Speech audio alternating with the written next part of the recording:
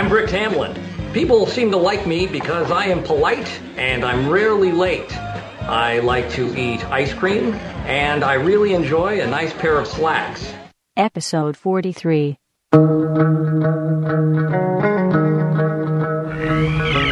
moon with the rebel base will be in range in 30 minutes.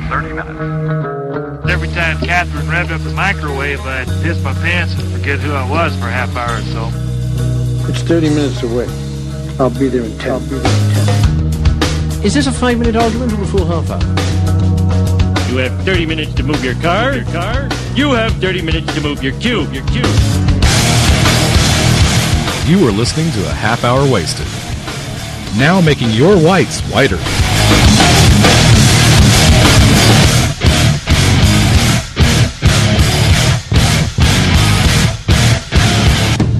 And now, here are your hosts, Brad Milo and Frank A. Rincon. And that's how I ended up with about 24 cookies in my jacket pocket.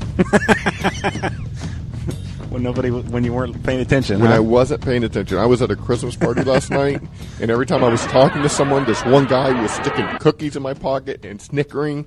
And then at one point, I stuck my hand in my pocket, and I came out, and it was covered in brown stuff. And I was going, "What's going on?" I turned around, everyone's laughing at me, and I got a pocket full of cookies, Christmas cookies. That's funny. That reminds me of a totally different, it's kind of tangentially related story. When I was little, welcome to Half Hour Wasted. Welcome. I'm Frank. I'm Brad. When I was little, we used to go to my aunt and uncle's house in Kansas City, Missouri for Thanksgiving. Right. So we went there. We've been going there as long as I can remember. I broke my left arm in Kansas City riding my cousin's bike. That's a blues song, I believe. Broke my arm in Kansas City. I think you're right. Riding my cousin's bike. The memory I have the most vivid memory is one particular visit. All the kids ate Thanksgiving meal downstairs in the basement, and it was me and my brother, who's 2.5 years younger than me, and then my cousins, which were 2 and 4 years older than me, something like that. So there were Jeff and John. Hey. What? Jeff and John. Oh, that's funny. So, wow, that's kind of a bit of weirdness. Yeah. Anyway, so I loved green beans, and I had a plate with everything. I had green beans, right? You need a T-shirt that says that. I love green beans. That would be pretty funny, actually. I love green beans. So my dad would come down and check on me and my brother every once in a while, and he'd say, "Bradley, eat your green beans." I am, Dad. I like green beans. Why wouldn't I eat them? You know, I'm eating them. And he'd come down again every few minutes. "Bradley, I told you to eat your green beans." "I'm eating them, Dad." Long story short, come to find out, when I wasn't looking, my cousins would put their green beans on my plate. And then they'd go upstairs and get more green beans, and then they'd come down and put them on my plate when I wasn't looking. "Hey, Brad, what's that over there?" And I'd turn around, and they'd dish them on the plate, you know. So my dad came down. He finally started getting angry. Uh-huh. "Bradley, I told you to eat your green beans." "But I'm eating them, Dad. I promise I'm eating them." These are the same cousins who put red and blue Play-Doh in my underwear and told me I'd pooped my pants. No. Whoa, a patriotic poop? I don't know. I just vividly remember green and red and blue. You were a clueless kid if they were pulling that stuff while you weren't. Speaking of Jeff John. Yeah, well, that's a coincidence. Green Lantern 25 came out this past week. Man, was that good. Yeah. I've not been a huge Green Lantern fan, but I really enjoyed Rebirth, and then I've read the whole Sinestro Corps War, and then this issue here really makes me want to start reading Green Lantern. Yeah, I know. I mean, I want to know more about this universe. We need to talk to an expert. Okay. On the phone with us is one of my new favorite, quickly becoming one of my favorite artists, Ethan Van Sciver. Hello, Ethan. Well, hello. How are you? Very good, very good. And this is Frank as well. Ethan, pleasure having you on the show. Thanks for making time. Thanks, Frank. Let's waste a half an hour. Oh, right. Waste a whole hour. And probably more. So, big week for you. Green Lantern 25 came out. You did selected pages on this, but overall, it is fantastic. As a fan, love it. Oh, absolutely good. love it. I was not disappointed with this at all. Yeah, I mean, not know, the... Go ahead, Ethan. I was going to say, I'm glad because, I know Jeff agonized over how to end this with so many of the big events that Marvel and DC have been putting out, and fans responding that some of them didn't end the way they wanted in a satisfying way. I know Jeff was deeply concerned about, bringing this to an end in a way that would feel right. And, days before it shipped, Jeff was still calling me going, I don't know. Really? Well, you can tell Jeff that at least two people you spoke to were just floored with the whole issue. We'll be happy to hear and that. the whole freaking series. I mean, it was the fun, whole Sinestro Corps story was... I've never read Green Lantern apart. I mean, I started with Rebirth. I thought the concept of trying to bring Hal back to the good side of things was an interesting concept. And, of course, your art in that was just beautiful, and it made it easy to follow. It made me care about Green Lantern. I was there when he went bad back when Coast City was destroyed. I saw Kyle come in. I didn't follow Kyle because he wasn't Green Lantern to me. And now that Hal's back, I care about it. And this Green Lantern number 25 just makes me want to read Green Lantern every month now. It's just awesome. Is Hal still the main Green Lantern to you, or have you sort of accepted, Kyle, Guy, and John as well? No, Hal, even when Hal was Parallax and Spectre, I thought, these guys that are coming in, they're just kind of like replacements for somebody that can never be replaced. Alan Scott. No, not Alan Scott. I'm not old enough to remember much of Alan Scott, but Hal Jordan was always Green Lantern to me. But I think in this series you established that there is now a team. There's John, there's Kyle, there's Guy, and there's Hal. And Hal's definitely the head guy. And Kilowog. But and Kilowog. But I love Kilowog. But now these are the guys. These are the main guys. And let's talk a little bit about the new spectrum of rings that are introduced in this book, which is an amazing concept.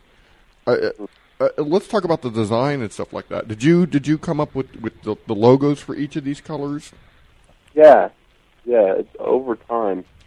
The Sinestro Corps, logo that, thank goodness, everybody has sort of embraced and taken in, and now I think it's an established part of the GL mythos, was something that I had to sort of lift off of the Parallax costume. Mm-hmm. And a lot of people say they can't see it, and it's not really there. I mean, Jeff initially asked me in Rebirth to draw the Parallax symbol. And it's like, well, what symbol? And he, it's like, it's the one that's on his costume. Well, he doesn't really have a symbol on his costume per se. He's got a circle there, sort of a lantern-y shape. But I actually, laid a little piece of tracing paper over Darryl Banks' original first drawing of Parallax and just sort of drew the circle where it was and then found the design. I made a parallax shape that sort of was a good overlay. It suggested parallax to me. Yeah, and that became the yellow symbol. And that is that design itself is as I was reading Rebirth for the first time, I was picking up on this because look, there's this thing around him. There's this energy around him in this shape. And then it was great when the series started and Sinestro Corps started, and then boom, there's that symbol right there.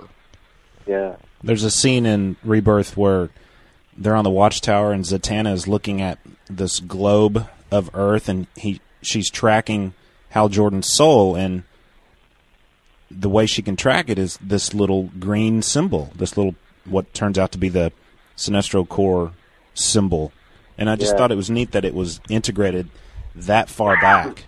Even when Parallax opens his mouth, the big monster, you can kind of see it inside his mouth, Yeah, it's in there. I mean, it's clear that this.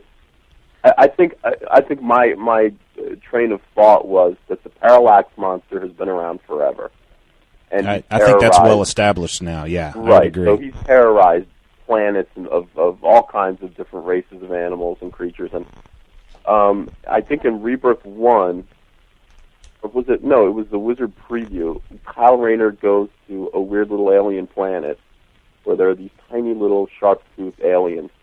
And they take him into a cave, and they show him this very primitive, crude drawing of the Parallax monster. And it's almost like a cave painting. But what they saw was, what became the symbol for fear. It's the inside of the monster's mouth. Yeah. And that's how they represented it. Yep.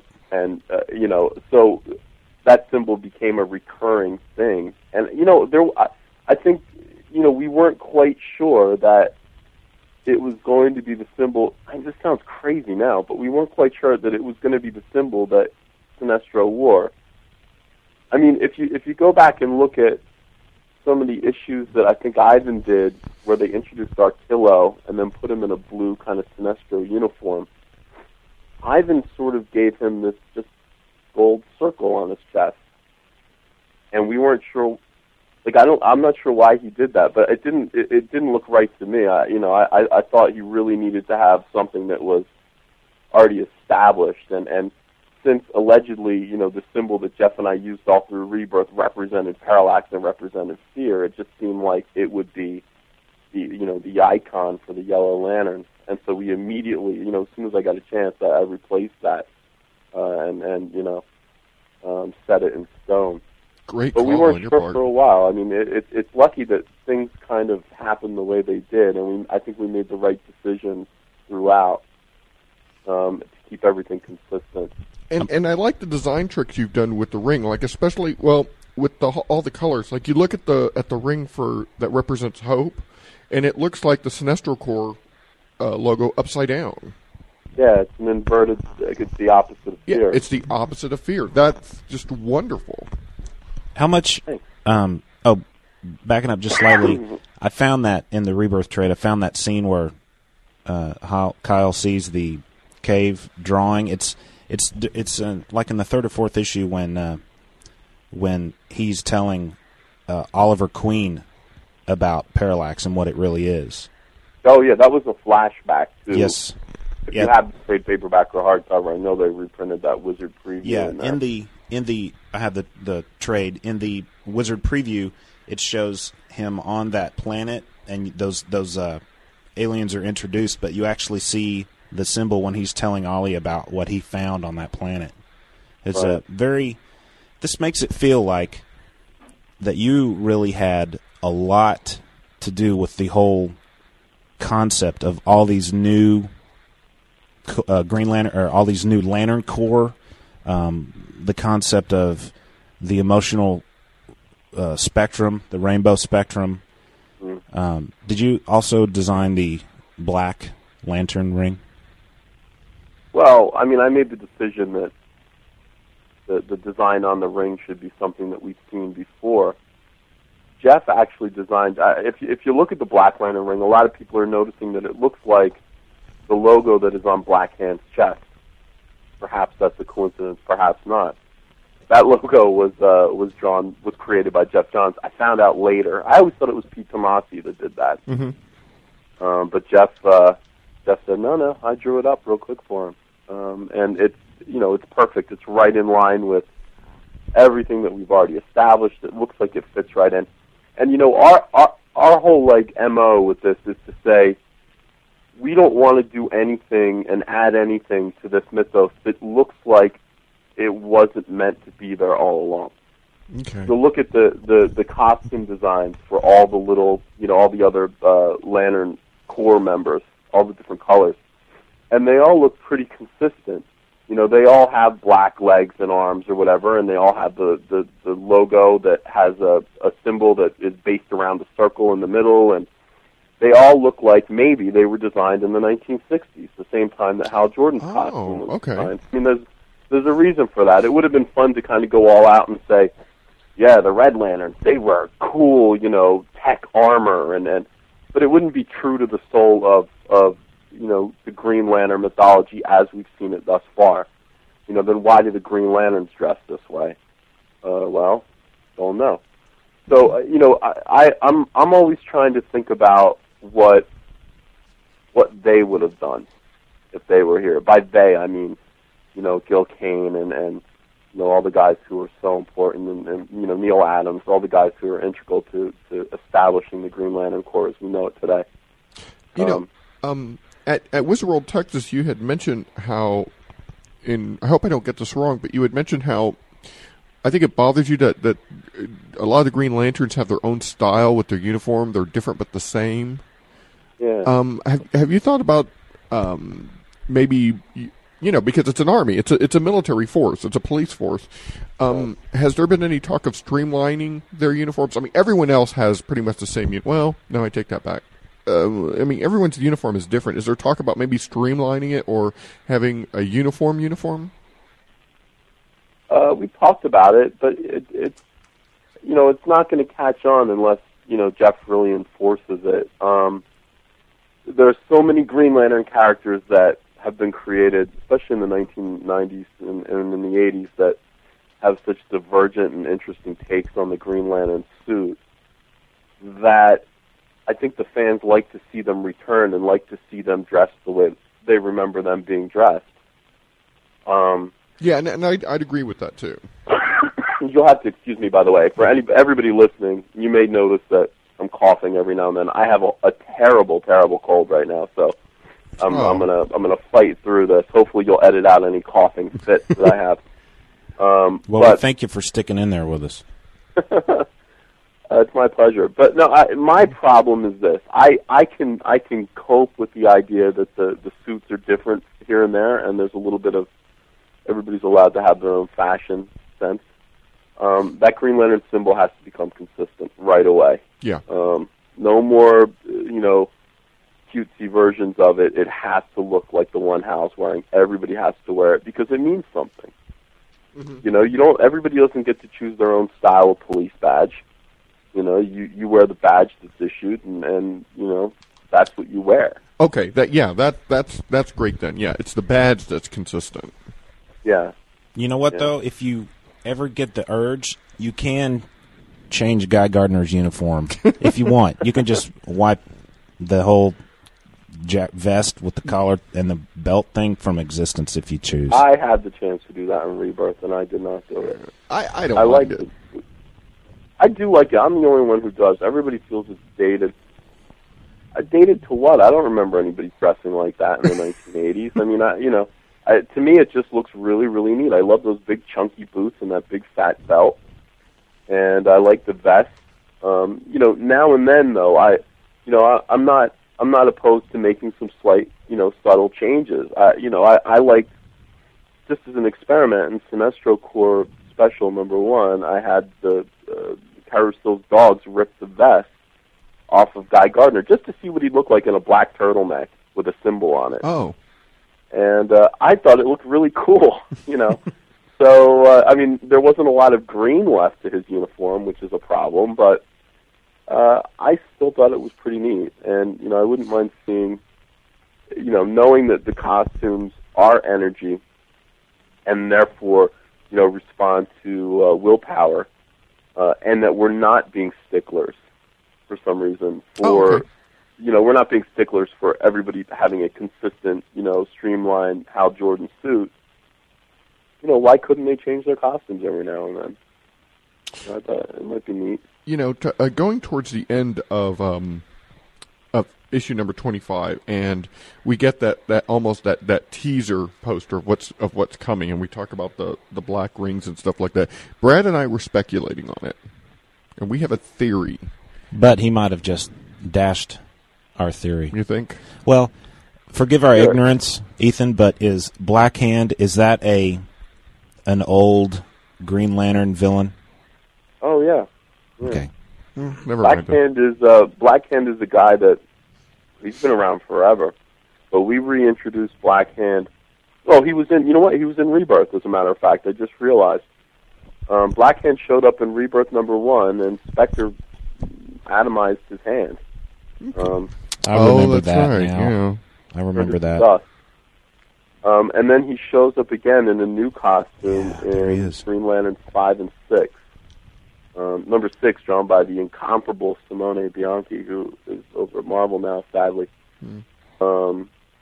Great stuff. I recommend it if you haven't read it. I'm looking at the Black Hand picture where his hand's missing, and he's got that triangle on his belt.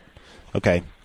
Yeah, that kind of throws our theory out the window. I had an awesome theory. It was awesome. We did recognize the hand motif going on with the spiky rocks coming up behind the first time we see the Black Lantern, and the ring themselves kind of looks like a hand with a palm and then 5 fingers sticking up, and then at the very end, that last splash page when the fist is coming out with the Black Hand ring on it, there's an aura around all of these arms coming up, and they definitely look like a hand, spread open hand.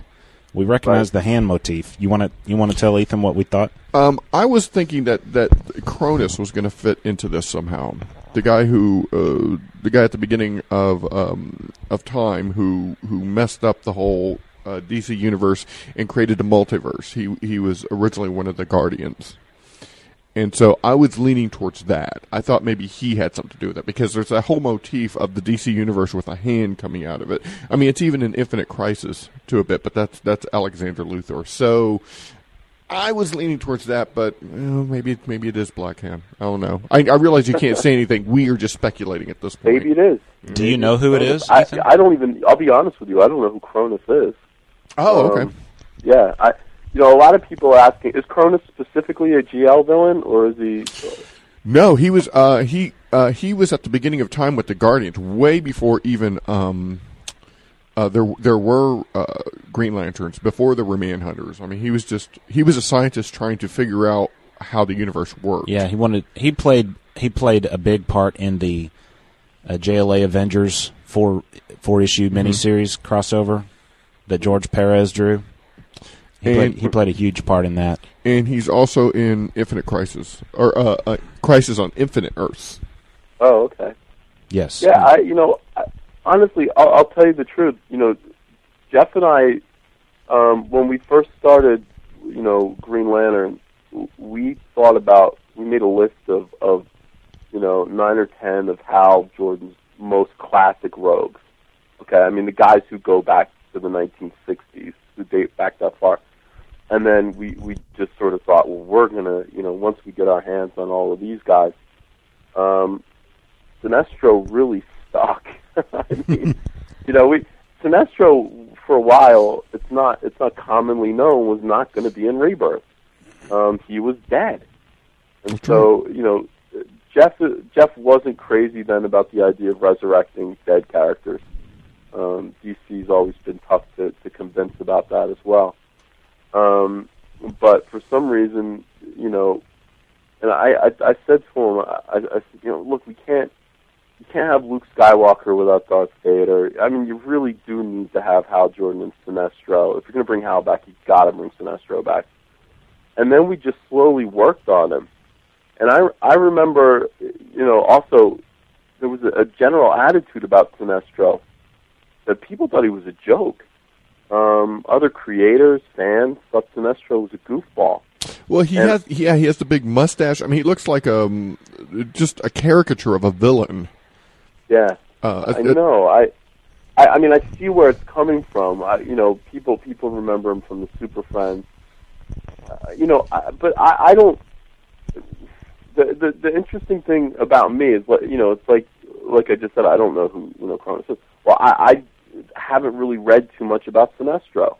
I've read a few books. I know who he is, but I haven't had my ideas colored by anything that I've read, and so I always thought that Sinestro was a tyrant. It's just a fascist dictator who was all about order and who was ice cold and impassive and cruel.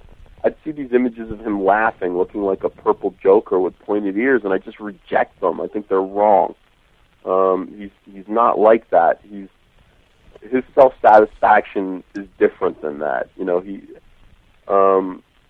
And then I kind of forced it on people. I mean, I would just say, look, Sinestro does not cackle.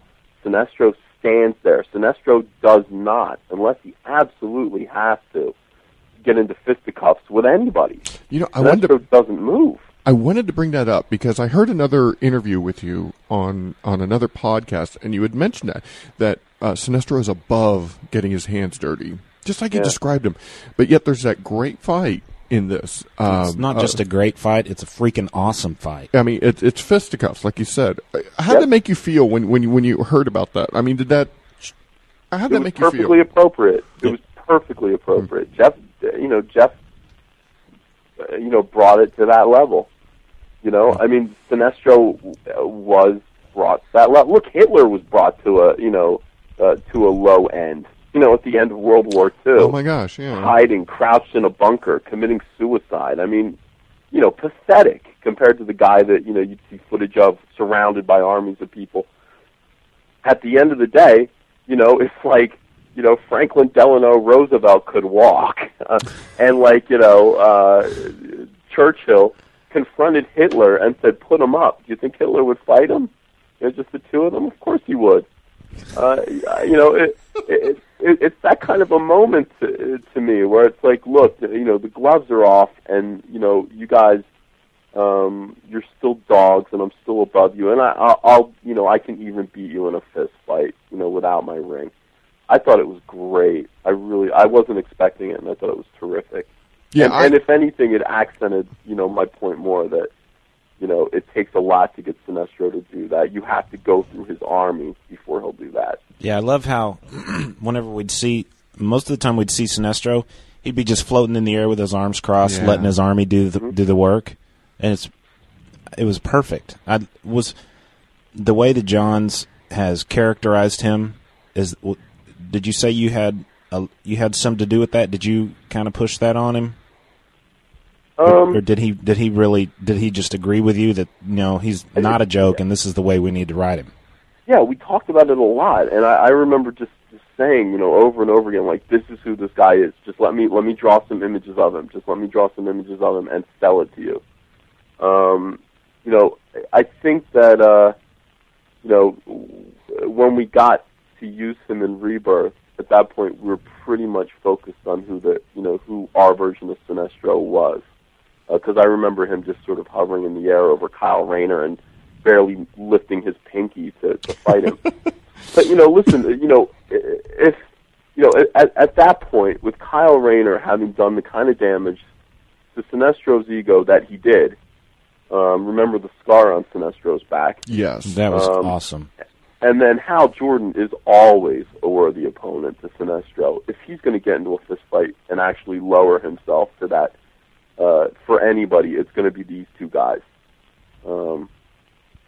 Because I loved it. Yeah, I love the scene where Jordan is sucking the power out of his ring. He says, "I'm putting us on an even playing field," and then Sinestro's like, "Come on, then, the both of you." It's like he's going in full throttle. He knows out of his mind. Yeah, he just skinny old man. Come on, man. That kind of gave me little chills. Well, watching that. Let's step away from 25 just for a second, and there's a couple other things we wanted to talk to you about. I don't want to step away from 25 just yet because I have a couple of other questions. Well, we can come back to it. All right, we'll come back to 25. We'll come back to 25. Okay, but you were commissioned to do the promo piece for DC with the villains on it, Ethan. Yeah, and evil shall inherit the earth. And I read somewhere that when you did the covers for World War III, you were given no direction. They just said, draw this, this, and this. And you did. Yeah. Were you given direction on this promo piece? Because there's so many elements to it, and, we were slowly trying to decrypt them and stuff like that. Let's talk about the direction you were given when you drew this piece. I was directed to draw that piece so tightly and that piece was so carefully choreographed, I have no idea what it means. Okay. Were you given maybe a thumbnail sketch? I'm sorry, what? Were you given a thumbnail and say, this needs to be here, this needs to be here? Correct. Was this Dan DiDio's baby? Yeah. I mean, he sent me a drawing, and I mean, literally, I didn't want to deviate from his drawing at all. I drew it exactly like what he sent me a stick figure drawing, and I drew it exactly like that. And then, I also said, send me costume reference, send me reference for everything, because I don't want to have to draw this thing twice. Mm-hmm. And they sent me a batch of costuming. I don't know what's up. A lot of people have asked me about the Trickster. Yeah. I don't know. That's the drawing they sent me. Is that Desaad standing next to Trickster? Yes, that's Desaad. Yeah, he's in his the Jeff Johns version of the Trickster suit, and I don't know why. Wow, I'm not sure if that's a mistake or not. It might be, it might not be, because the Trickster that we've seen all throughout Countdown has been wearing a modified version of his classic suit. Right. So to clear that up, all I can say is maybe somebody sent me the wrong reference, but I don't, I'm not sure. It could still mean, could have been intentional. Who knows? I love the way the Sinestro Corps symbol was modified to fit on Cyborg Superman's chest. I got away with that. What do you mean by that? Well, nobody told me to do that. Was that not originally supposed to be part of the Cyborg Superman? Was that Sinestro Corps symbol? No, of course not. Jeff said draw Cyborg Superman. I said, well, he's in Sinestro Corps now. Can I take the S out of his, chest? And I don't even think Jeff really said yes. I think maybe I left it on his machine and he didn't get back to me about it. But I said, you know what? F it. I'm going to do it. You know what's important? He didn't say no. That's what's important. He didn't say no. If he called back and said, no, I wouldn't have done it. But he didn't say anything. And I figured, look, this is a safe risk because, listen, they'll fix it in production if it's a no-no. It's not too hard to get a Superman logo and slap it on there. Correct me if I'm wrong, but is this Sinestro Corps symbol on Cyborg Superman, is that the first time we saw that symbol? Yeah. Yeah, and I remember seeing that going, what the heck is that?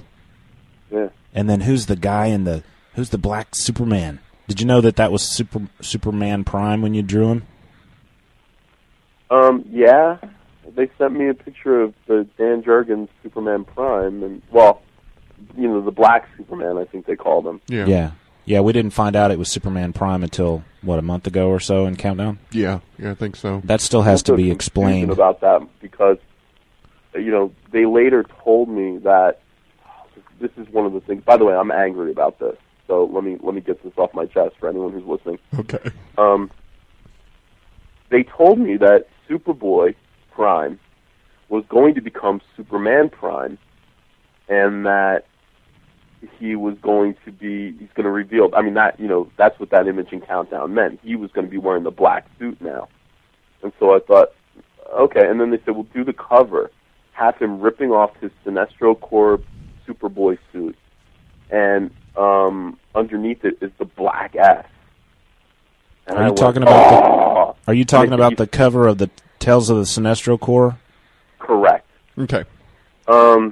And so I drew it, and they said he was Superman Prime now, and I went, okay, so age him. Is he going to look like the Superman that I drew on that Countdown? So I did. I drew like an evil-looking Superman, right? An adult Superman face, ripping open the chest thing, and then revealing blackness underneath with that silver S. Right. And I thought it looked so scary and so cool. And then some sort of thing happened where we couldn't reveal that. In the Tales of the Sinestro Corps Superman Prime book, we couldn't reveal that he was going to be Superman Prime. It was odd. That's too bad because... And I had to do a patch. And what a patch is they send you a photocopy of the cover, and you have to light box it and then draw, a little patch to put over it to change what used to be, black with a silver logo. I had to draw like his chest underneath, and they said draw an S scar on his chest. I didn't know what they were talking about. Is that why it doesn't look? So what we have is a cover that is wrong. It doesn't really mean anything when it used to be so cool. And that's why the S looks more just like an S instead of the Superman symbol? Yeah, I didn't know what because I remember seeing, they were very vague about it with me. Nobody asked me to fix it or anything, so I assumed it was fine. But, I remember seeing a Teen Titans cover, I think, where Superboy had carved an S into his chest, and it just looked like an S. I think. I mean, I could have just been imagining that. I think you're right about that. The first time we ever saw the scar, obviously, was at the end of Infinite Crisis. Right. But I didn't read the last issue of Infinite Crisis. If I remember correctly. I'm waiting for the trade. I read like the first 5, and then I got distracted, and with other things, and I just lost it and didn't read the last 2 issues. So I didn't even know about that, and nobody told me. And so, I don't know. That sounds like an editorial goof up to me. The cover was cool if it had meant what it was supposed to mean, but it didn't. So there you go. And that is a real shame because I can see just how awesome that would be. I know, I can picture it in my mind. But I guess, do you still have that piece of artwork, the original? Yeah, I'm going to run it in the sketchbook. Cool. If I do a new sketchbook this year for San Diego, I'll probably run the original untampered with version in there so people can see it. Now that the cat's out of the bag and everybody knows that, For a long time, I mean, I got emails about it from people like, didn't you know you got the scar wrong? And why is he grown up? And what? And it's like, I can't tell you. Oh, how frustrating. That's got to be... That had to be I can't maddening. explain why, this cover is inadequate. I'm sorry. It wasn't meant to be. Yeah. So. And I guess you kind of feel that reflects on you, too. Like, no, I know what I'm doing. I did what I was told, but... Well, we are... a lot of times... Yeah, a lot of times it's, like, I don't ask for too many details about things like I should. I mean, you brought up the World War III covers. I mean, look, they told me what to draw. They said, 3 panels, and in each one, draw this, this, this, and this. And I didn't know what the story was about, and really didn't need to, I thought. I would just draw what I was told to draw. And, that's kind of the way I operate, because I really just, I don't know. It's like I don't want to hear a lot of story elements and have them confuse me. I just, if you have an idea for what, the image that you want me to draw, just tell me to do it, and I'll do it. And then a lot of times that'll happen, and then, the story hasn't even officially been written yet, and then, the writer will take reference from the cover that I've done, which has happened quite a few times, and it's kind of cool, and it does happen. But anyway. Yeah. Well, that is a shame. I'm glad you got to unload a little bit. That's a shame. We obviously have yet to see the story elements of how Superboy Prime becomes Superman Prime. Mm-hmm. We know that he's Superman Prime because he is Superman Prime in Countdown. I think this has the fact of the discrepancy may be the wrong word, but I'm searching for the word and I can't find it. But the problem is that the Sinestro Corps storyline just got to be so big, and it just got to take up more time than they had originally intended with Countdown. Is that probably why we're seeing the end of the story in Countdown before we see the end of the story in the Green Lantern books? I don't know. I have no idea. As far as I know, Sinestro Corps basically came out on time. There seems to be... Are you reading Countdown, Ethan? No. There's a little bit of discrepancy time-wise where it seems like months ago in Countdown, Kyle ended up showing up and the Sinestro Corps war had ended, but they really couldn't say anything about it. He's like, okay, I'm here. Yeah, we had to deal with something, but now I'm here with the Challengers now. So, yeah, I heard about that. And so there was some scheduling. There seemed to be some scheduling problems, and everyone was trying to kind of figure that out. And I don't know. I'm not really big on Countdown right now. I kind of gave up because it was the way it was structured. I was never really learning anything. I gave up after episode 26, and after that whole Kyle thing. Kyle's here, but the Sinestro Corps is still going on. So you almost made it halfway through. No, you did. You made it exactly halfway through. Yeah, I made it halfway through. I figured that was a good stopping point. And if it does get great, I'll pick up the trades. Are there still a couple of chapters left in the Sinestro Corps storyline that take place in the Green Lantern Corps book? It says supersized finale. I'm not sure. Yeah, it says supersized finale on the cover of 25, but I was thinking I'd seen a schedule of the Sinestro Corps storyline when it was going to be published, and that the last 2 chapters took place in Green Lantern Corps after issue 25 of Green Lantern. Why not? Maybe we'll see. Let's get a couple more chapters out of it. There's still more story to be told. I mean, I don't think people understand that Sinestro won the war. Oh, he did. Yeah, I think that was made clear in his explanation. Hal even realized what Sinestro wanted. Yeah. He wanted people to fear the Green Lanterns, and now they do, because the Green Lanterns can kill now. They're authorized to use deadly force. Yeah. And Hal was like, his whole thing is his idea is to destroy the Green Lantern Corps. That's his plan. It doesn't necessarily mean beating them militarily. I mean, sometimes could mean destroying their agenda, destroying their morality and their ethics, and taking a step. Sinestro Corps really moved them one big step towards that. I don't think making their green rings able to kill is such a wonderful idea for the Owens, for the Guardians. I don't think that was a great idea for them to go and do that. I think it was a necessity, but I think it's harmful. I think it erodes the heroism. I agree with that, because when I was reading the series and the Owens give them permission to do that, I was like, really? Because heroes don't kill. Obviously, Sinestro knew that, and that's what he was working for.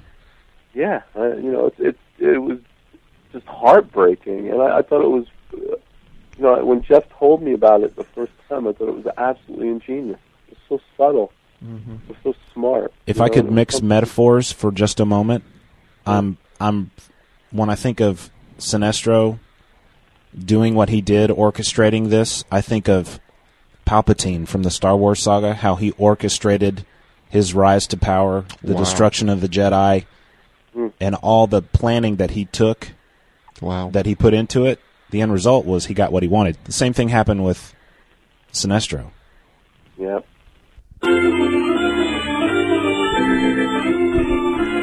Hey. So we decided to, this interview is so good, and it goes on for another 45 minutes or so. Yeah. So we decided to break it up into two. So we're going to release part 2 later on this week, hopefully. Yeah, won't have to wait a whole week. Yeah. And just a few days from now. And that'll be episode 44. So guys, thanks for staying with us, and we hope you're digging the interview. I hit the wrong button. Way to go, Brad. Okay. All right, guys, so hang in there. We'll see you next time on Half Hour Wasted. Yep. Call us at 641-715-3900, extension 7750064 pound. Or drop us an email at halfhourwasted at gmail.com. You know what we need are voicemail entries for that Star Wars joke contest. Oh yeah, guys, don't forget we have that Star Wars contest going. We need a Star Wars themed joke, and send it to that voicemail. You'll win some trades. All right. All right, now we go. All right, bye. Bye.